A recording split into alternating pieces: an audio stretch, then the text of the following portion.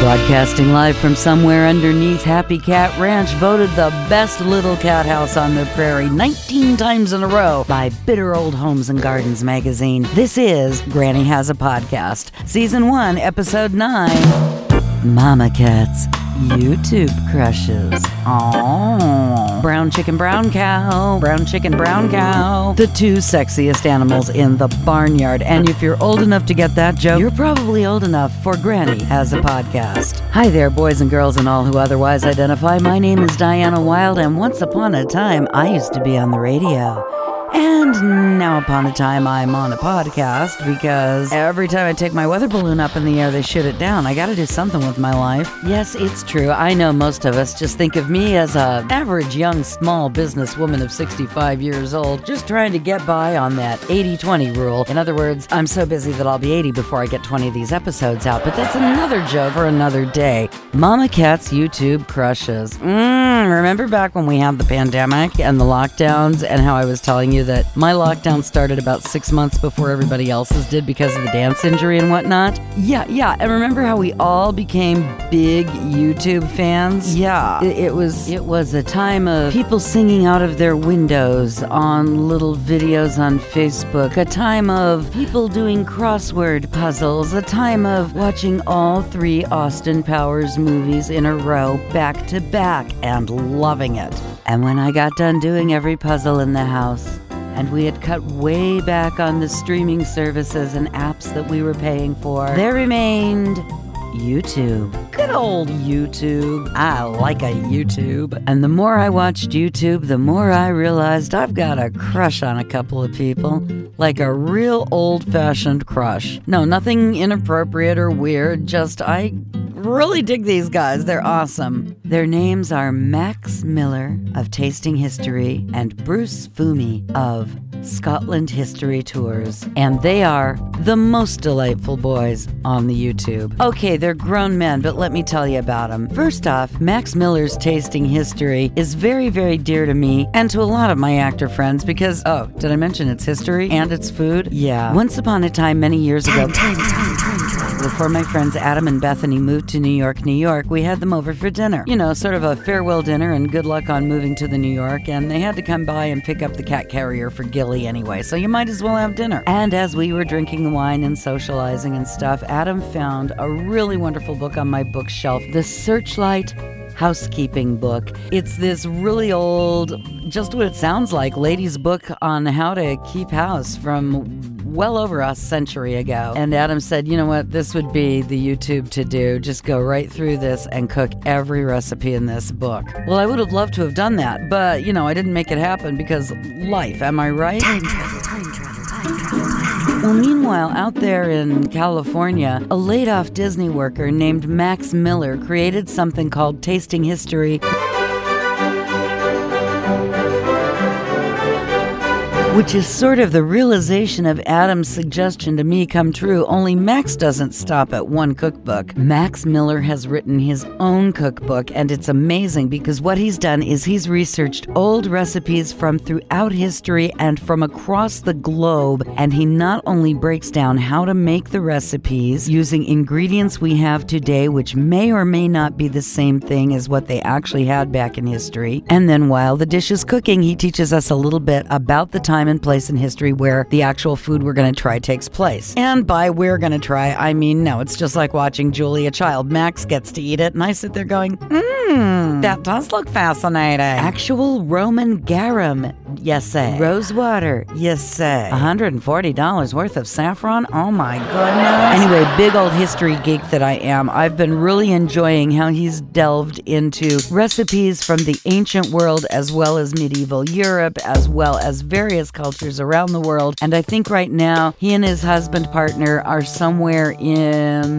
the Sahara Desert or something. Just fascinating. And because of watching Max Miller, I have become much more proud of myself as a cook and much more into my cooking and having much more fun with it. And I just want to travel the world. I really do. No, I know everybody wants to travel the world, Diana. You're just being silly. No, Max makes me want to go to these places where these recipes are taking place. And I've always had the travel bug. You know that. And that leads us to our next guy, my other crush, Bruce, Scotland History Tours, Fumi. Let me tell you a story. Oh, that was awful, wasn't it? Let me tell you a story. Oh, let's hear how Bruce says it. Let me tell you a story. See, isn't that amazing? Okay, the way I found Bruce was, like a lot of yous, I really got into the Outlander books, and then I really got into the Outlander series. And yeah, awesome dog walking audio books for during pandemic shutdown,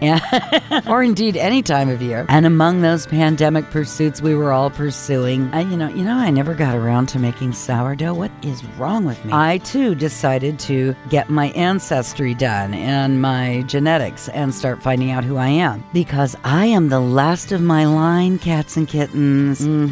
I didn't have any blood children of my own, and the rest of my family has since passed on. And I got really super curious as to who I was and where I came from, and it turns out mostly Sassenach. Yeah, I'm mostly English, but I'm well over a third Scottish. So I started digging. Where do I come from? Am I, in fact, Claire and Jamie from the book? I know that's only funny if you're an Outlander fan. Not my fault if you're not an Outlander man. So I found Bruce Fumi, Scotland History Tours, just by searching some terms in the YouTubes, because really and truly, my friends, although I don't have a whole lot of budget in my world, I need to go to Scotland. I really need to go to Scotland. I really need to go to England. I really need these things. And what I love about Bruce is he tells you a story. He takes you on tour. And like Max, he started very simply and grew his show and grew his whole production value and scope of how far he can get from home and who's going to sponsor him to go. And he's just very, very inspirational in that way as well. Let me tell you something else about Bruce Fumi, though. Now, the thing about Bruce is when he got his personal DNA testing done, and he had his whole extended family do it, he did some lovely episodes to illustrate that we are all basically mutts. No, I don't mean Amy Farrah Howler. Actually, she is 100% Beagle, no mix. But he does some lovely, lovely work in his DNA testing episodes with his family, where Bruce comes out and very pointedly makes the point, we are all one family. We all came up out of Africa at different times. We are all one family. Well, that's basically my approach to the whole life, the universe, and everything question, so that's why we shouldn't pick on each other. We are all one family. And it's more than that. Bruce is like one of the most successful people I ever heard of. Please, do you know where he is right now while I'm at Happy Cat Ranch? Yeah, he's touring like Australia and Japan and stuff. It's crazy. He's got shows coming up all over the other side of the freaking world. He holds degrees, he's tremendously well known, and he's got like 150,000 YouTube subscribers. And I just got into it because he does these nice little tours, and he's very, very funny because he's also a stand-up comic. And the same thing with Max Miller. Max Miller has 1.62 million subscribers. I know. He's a superstar. He's incredibly charming, and he's very, very good at educating us and making us have fun. Listen to his little slogan here in his description. Love food? Can't get enough of history? Then you've come to the right place. Well, that works for me. Anyway, I got very inspired by both of these guys, and I realized that that's what I want to do. No, not cook on YouTube. I'm just way too much of a slob, and the lighting in our kitchen is just dreadful.